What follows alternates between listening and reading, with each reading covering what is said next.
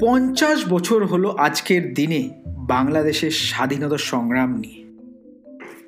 West পাকিস্তানের নির্মম অত্যাচার বাংলাদেশিদের ওপরে, আর স্পেশালি বাংলাদেশি হিন্দুদের ওপরে, এটা কোনোদিন দুনিয়া ভুলবে না। 300,000 থেকে 500,000 লোককে মারা হয়েছিল। এটা সবাই মানে, কিন্তু কেউ লিখতে চায় না।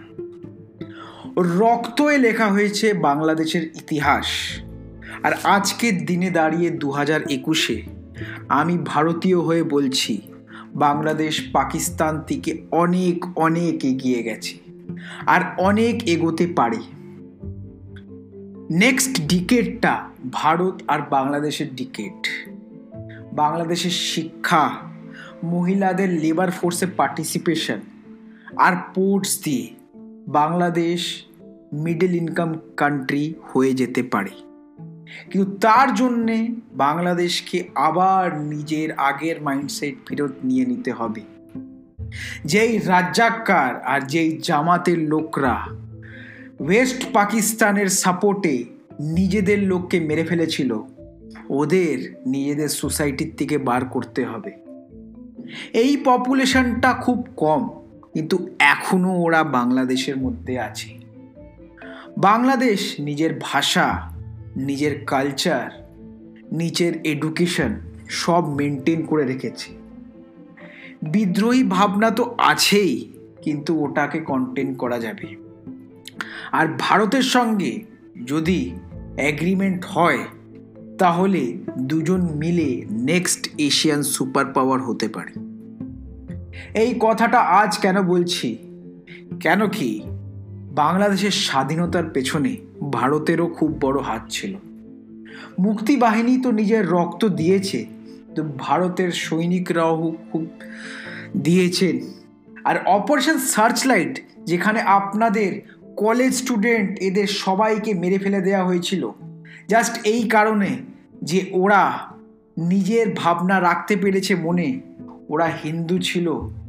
ওদের যে নির্মমভাবে মেরেছে, এটা যাদের কোনোদিন ভুলে যাবেন না। আর এই সব লোকেদের কান দেবেন না যারা বলবে যে না না বেশিজন তো মরেনি, এইসব তো নর্মাল।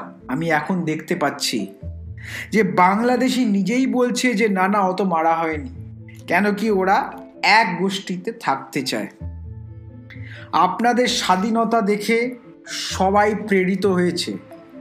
হেনরি কিসিঙ্গার বলেছিল যখন আপনাদের ইন্ডিপেন্ডেন্স হলো 16 ডিসেম্বরে, যে আপনারা বাস্কেট কেস।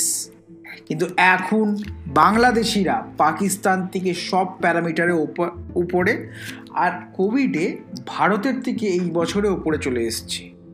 তাতে ভারতের লজ্জা পাওয়ার কিছু নেই, ভারত আরও ইমপ্রুভ করবে।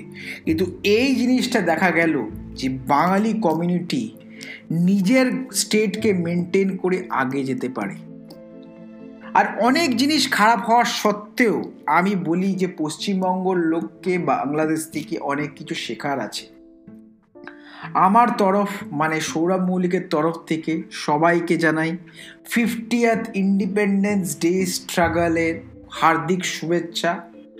আপনারা আগে বেরিয়ে চলুন আর ভারতের সঙ্গে হাতে মিলিয়ে চলুন।